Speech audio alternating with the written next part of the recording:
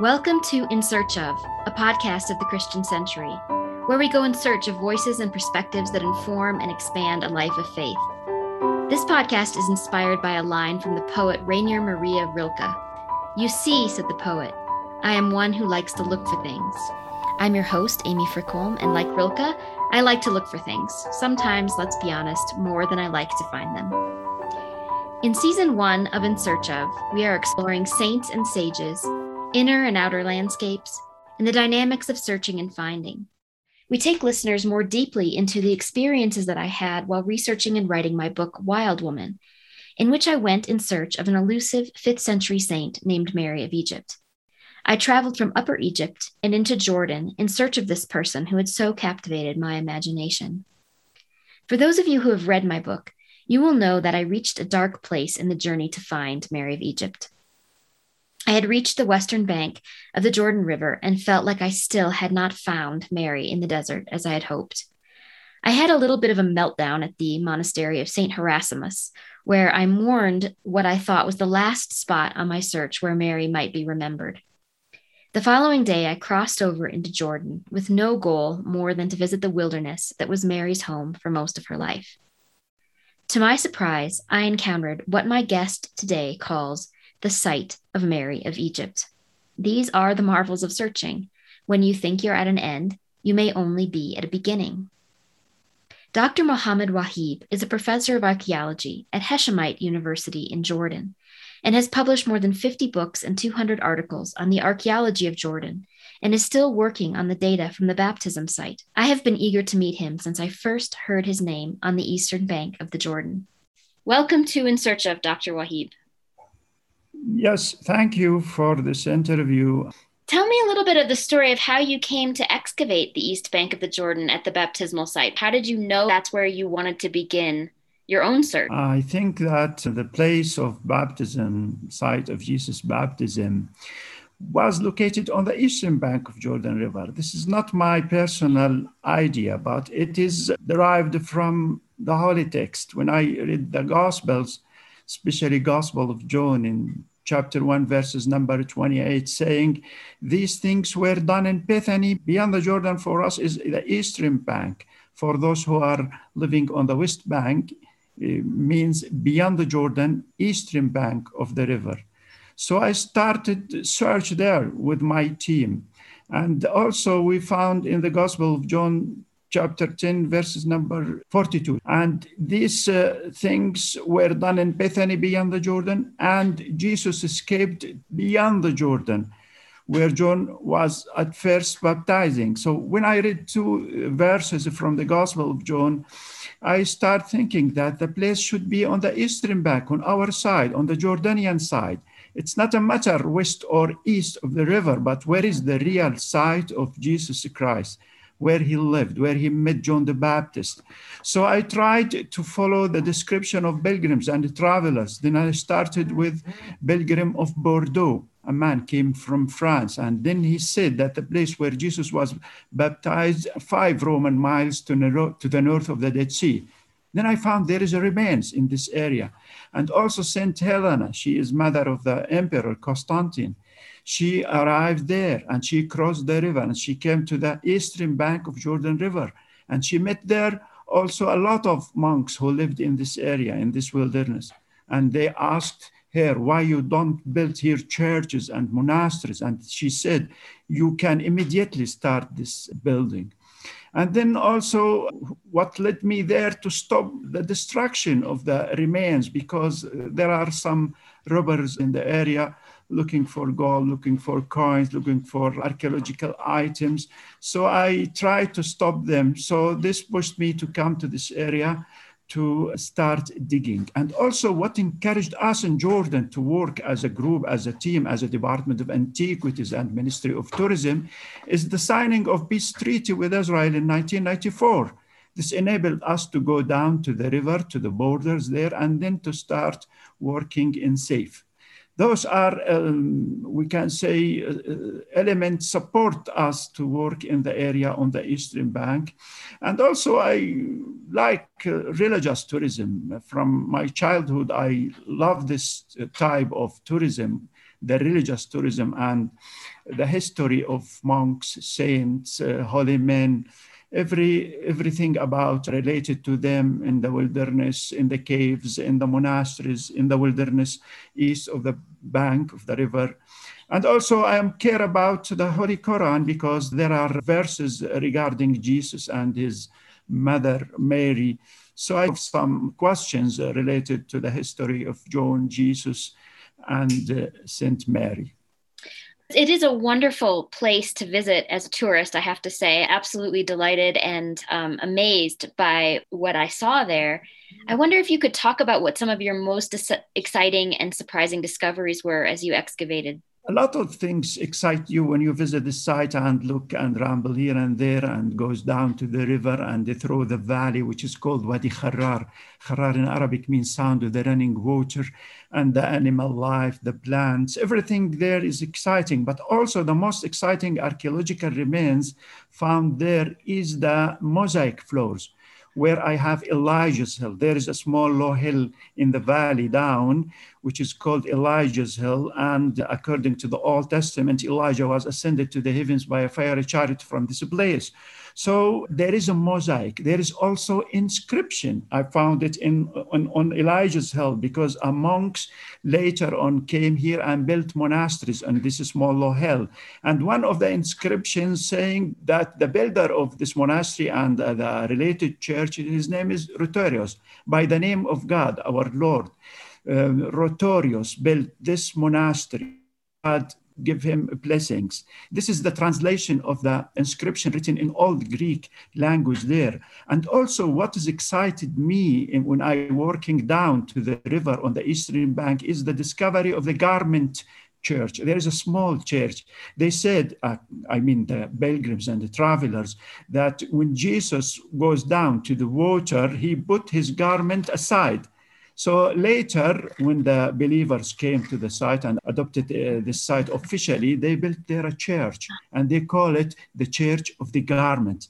So this is another exciting issue found there. And also there is a steps going down from a huge church called John the Baptist Church. Steps goes down to the river, which is a marble, black steps. So many things can excite you. Everything there is exciting you, but there are some elements for me as an archaeologist: the Elijah's Hill, the inscription, the garment church, and the steps or the marble steps, really distinguished discoveries in site of Jesus' baptism. What are some of the biggest challenges in excavating this site? What are some of the things that you've had to face over these decades? This is a wilderness, really, and you face a lot of challenges. One of these challenges is the temperature, high degrees of temperature, 50 degrees. And this is so much for a human being to live there. So you should protect yourself and your team from this challenge. And also, there are some snakes, scorpions scattered here and there because it's a hot area. And also because this is a border between Jordan and Israel, there was minefields. And so those should be cleared, should be removed in order to enable us to reach all the sites or also the distinguished areas. So the engineering department of the Jordanian military served us and helped us so much in removing these mines. And also the budget is another challenge or limit. Those limitations, where is the budget of the work for excavations, for restoration, for the workman? So these are challenges, but by help of our God, all these difficulties removed from our path to discover site of Jesus' baptism. As you know, I'm especially interested in the site of Mary of Egypt. And I'm very curious about the story of your discovery of that site. How did you come to know or understand that this was a site dedicated to Mary of Egypt? And what did that mean to you? Yeah, when I started digging, we started first in Elijah's Hill, which is approximately 2 kilometers away from the river to the east. And along the valley, which is 2 kilometers, there are a lot of caves scattered here and there, and some buildings, some remains. But when I became very closer to the river Jordan, there I found an accumulation of stones and sand. And I asked myself, what about these heaps of stones and sand? What represent? And I have in my memory a lot of information about Saint Mary of Egypt. She is a sinner woman, came from Egypt and with pilgrims and arrived here. So I tried to make a connection between these heaps and the story of Saint Mary. Well, I read the story several times, especially by Sophronius, the Patriarch of Jerusalem. Then when I start digging, as you know, systematic excavations and reading the pottery and make analysis of the architecture and trying to solve all questions, need the answers. So after that, I found that we have the results. Then I asked my previous documents, especially Abel. He's visited the site in 1932. And I tried to make a connection between his description and what I found here in this place.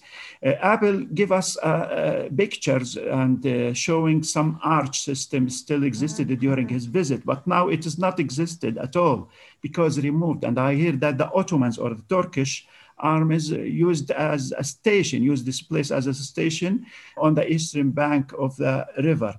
Then when I start and continue working day after day, we found that there are remains of two rooms. One maybe for her living and the second one which was used as a prayer hall. So I thought that this is the place of Saint Mary of Egypt for the first time, because it's still depending here on the remains or the discovered remains or architectural remains, artifacts, pottery, coins, etc. So all these remains give us a hint or a clear evidences that may be dated to the period of Saint Mary of Egypt.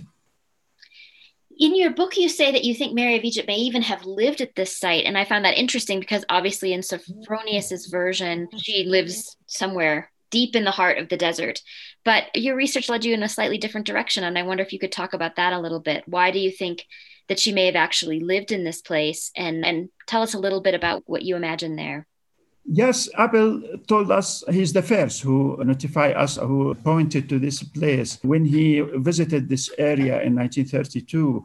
And it was a good place during that time. It is not as we found it. It is destroyed by environmental resources, by human activities, by agricultural activities. The site was severely suffered from destruction caused by human and nature. And also, Sophronius, when he mentioned her story, he refers that she lived on the eastern bank of Jordan River. So we have another indication from Patriarch of Jerusalem, Sophronius, in his story. And also the direction of the two rooms, it's directed to the east as a church direction. And also we have the narratives of the local community refers to these two rooms as they call it the Lady Palace. Which lady and which palace? So this pushed us to think more and more. And I asked those elders who are living in this area, the Bedouins and those travelers coming and go back, and the farmers who are still using the area, what about this place? And they said, we call it Palace of the Lady. We don't know which lady, but there is a holy woman lived here in the antiquity. That's such an amazing story that the local people would have held on to that name for that long. What do you make of that particular name? How do you interpret that tradition? Yes, her story is famous here in Jordan. I mean, on the eastern bank, that there is a lady lived here, but nobody knows the name, that she is Mary. And also we have the two rooms, and one for living, one for praying. We have the name Palace of the Lady, which refers directly to a woman, has a story, has a narrative, lived here. And also we have a holy area here in the baptism site where John, Jesus, and believers lived around this place, around her rooms. And also we have a Roman road called Isbos Jericho passed through this area beside her rooms. That area or that road was called the Pilgrims Road during the Byzantine period. We excavated a lot of archaeological remains scattered along the route alignment. And also we monks community here beside her rooms. We have more than 4 churches discovered very close to her rooms, and the monks' caves located to the east of her room. So all these indications pushed us to say that really, or approximately, that this is the place Saint Mary. All these elements really pushed us to go to this conclusion as this is the place or the real place of Saint Mary of Egypt. Can you tell us a little bit about the pilgrim tradition? And you've referred to the Byzantine pilgrims. What did they do and what were they looking for? And what do we know about those pilgrims?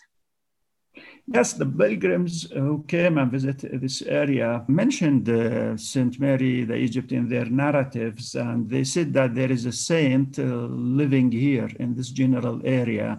And when we discovered the rooms, we found some of these stones was taken from the Byzantine church.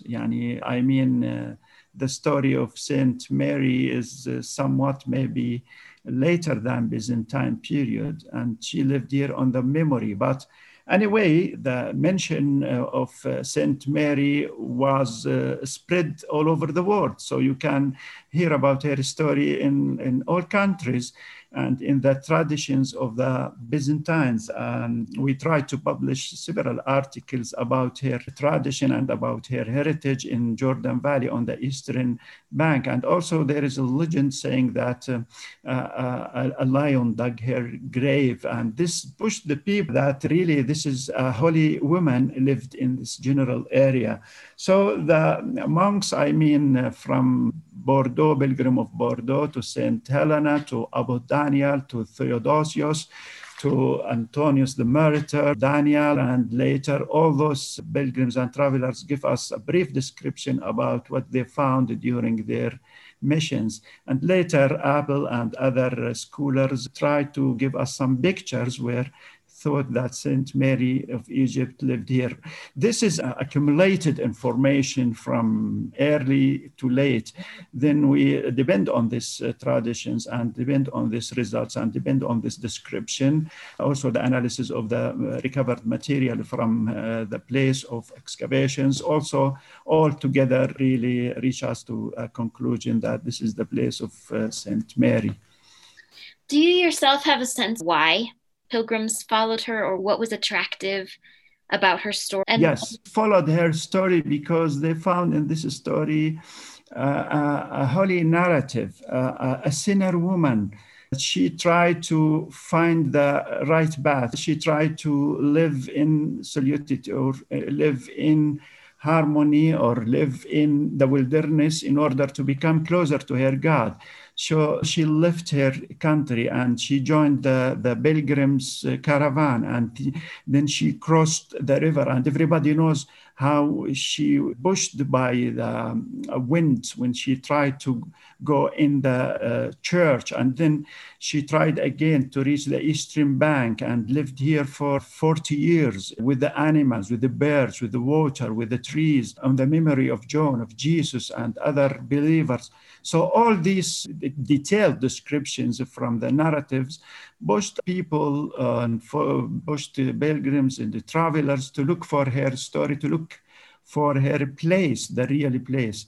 So that's what we found during our investigations about stories, narratives, about any historical material found in our libraries. Everybody followed Saint Mary because her story is an attractive one. You are listening to In Search Of, a podcast of the Christian Century. You'll be inspired and informed by the excellent writing and thinking found in the pages of Christian Century magazine. Subscribe with this special offer only for podcast listeners who are also new subscribers. Get a whole year of the century for just $19.95. To sign up, go to christiancentury.org/insearchofoffer. That's christiancentury.org/insearchofoffer.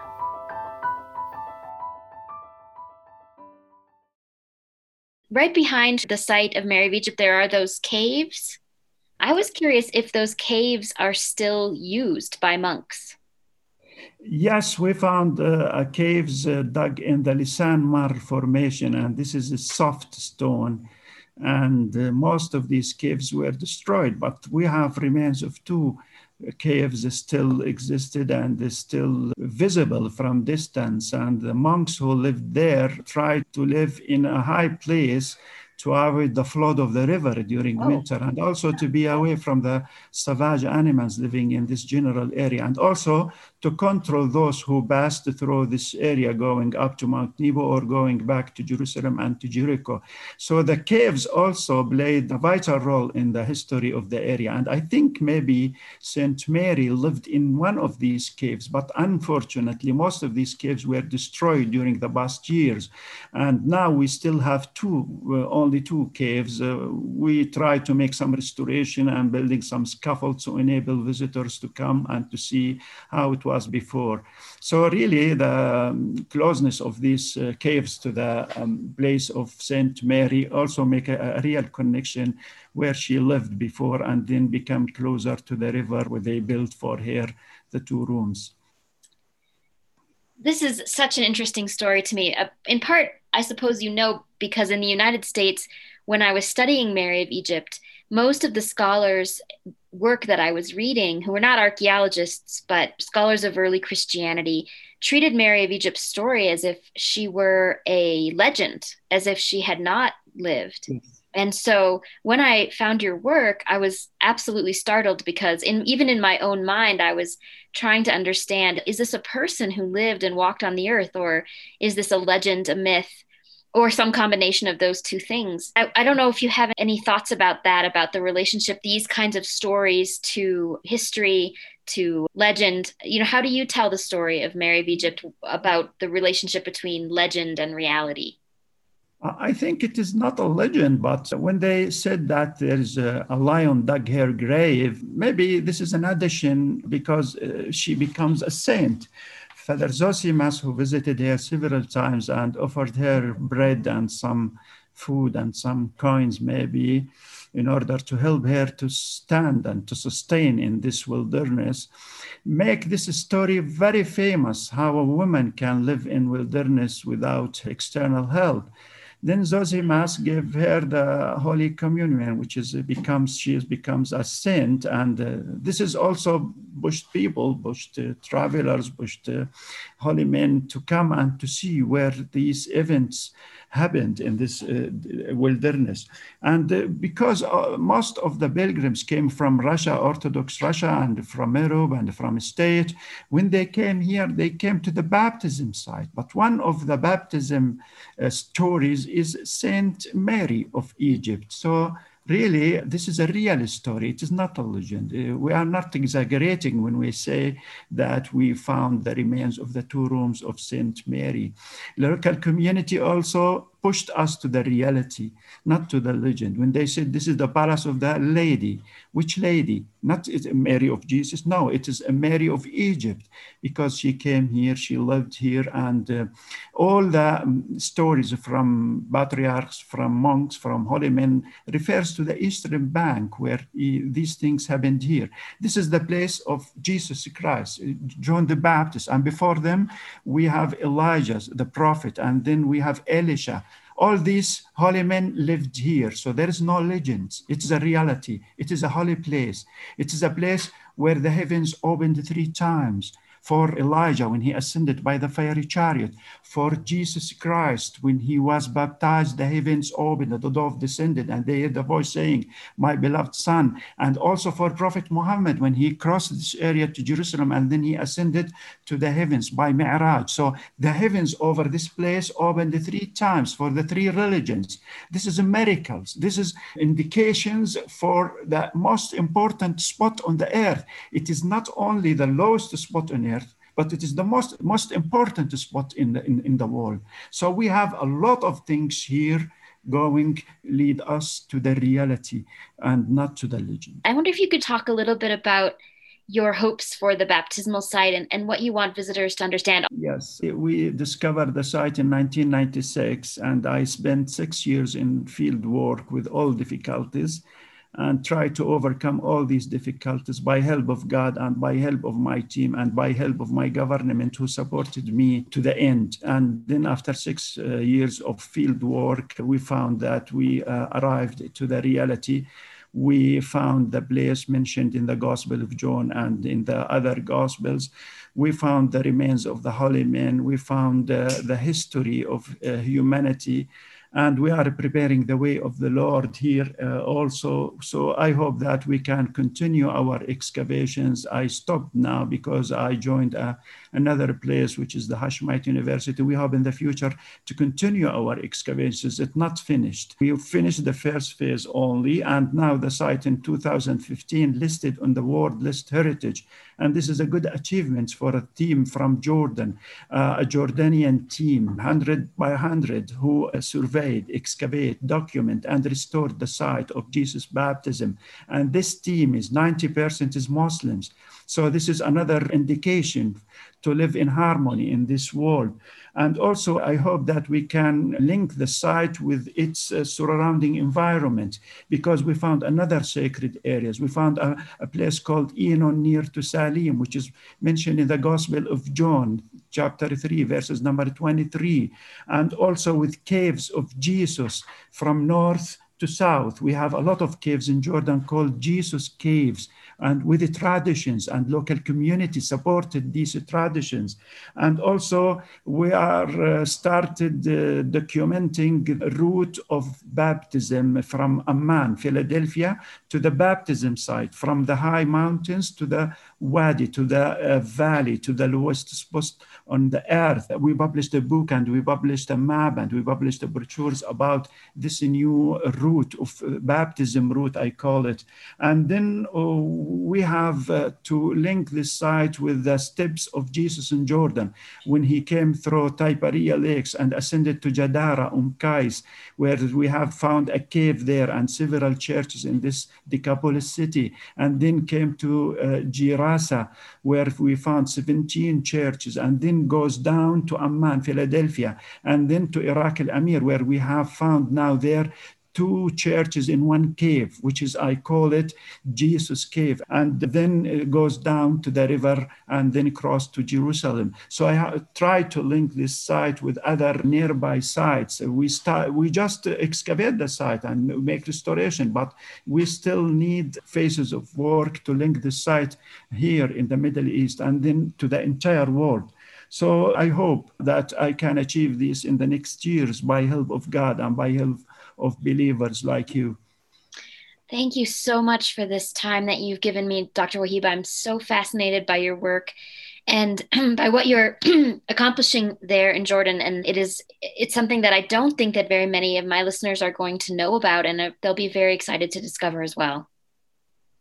Yes, I think Jesus will come back to save this world, and we Muslims and all believers all over the world waiting Jesus to come to save us from this strife. Yeah, we are followers of Jesus, and we are waiting him really to come back. Thank you, Dr. Waheeb. This has been a podcast production of the Christian Century, thoughtful, progressive Christian magazine of theology, politics, and culture. Visit us at christiancentury.org/insearchof to find show notes for this episode, to sign up for our weekly newsletter, and to find all the episodes of the podcast. This podcast is produced by Steve Thorngate. Editorial assistance has been provided by Annalisa Burns and Amy Adams. Special thanks to Kyle Peterson for theme music. The Christian Century is an independent, not-for-profit organization that relies on donations and subscriptions to create rich content like this podcast. Have you considered making a donation to the Century? Is your magazine subscription up to date? Visit christiancentury.org to make a donation and subscribe today.